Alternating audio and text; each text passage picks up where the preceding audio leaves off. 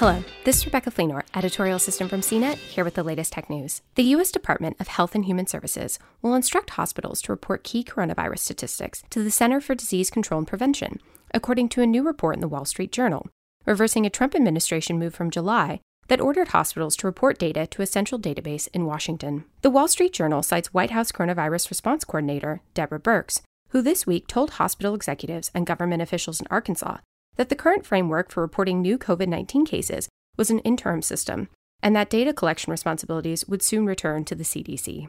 Birx reportedly said that the CDC is working with us right now to build a revolutionary new data system, so it can be moved back to the CDC, and they can have that regular accountability with hospitals relevant to treatment and PPE.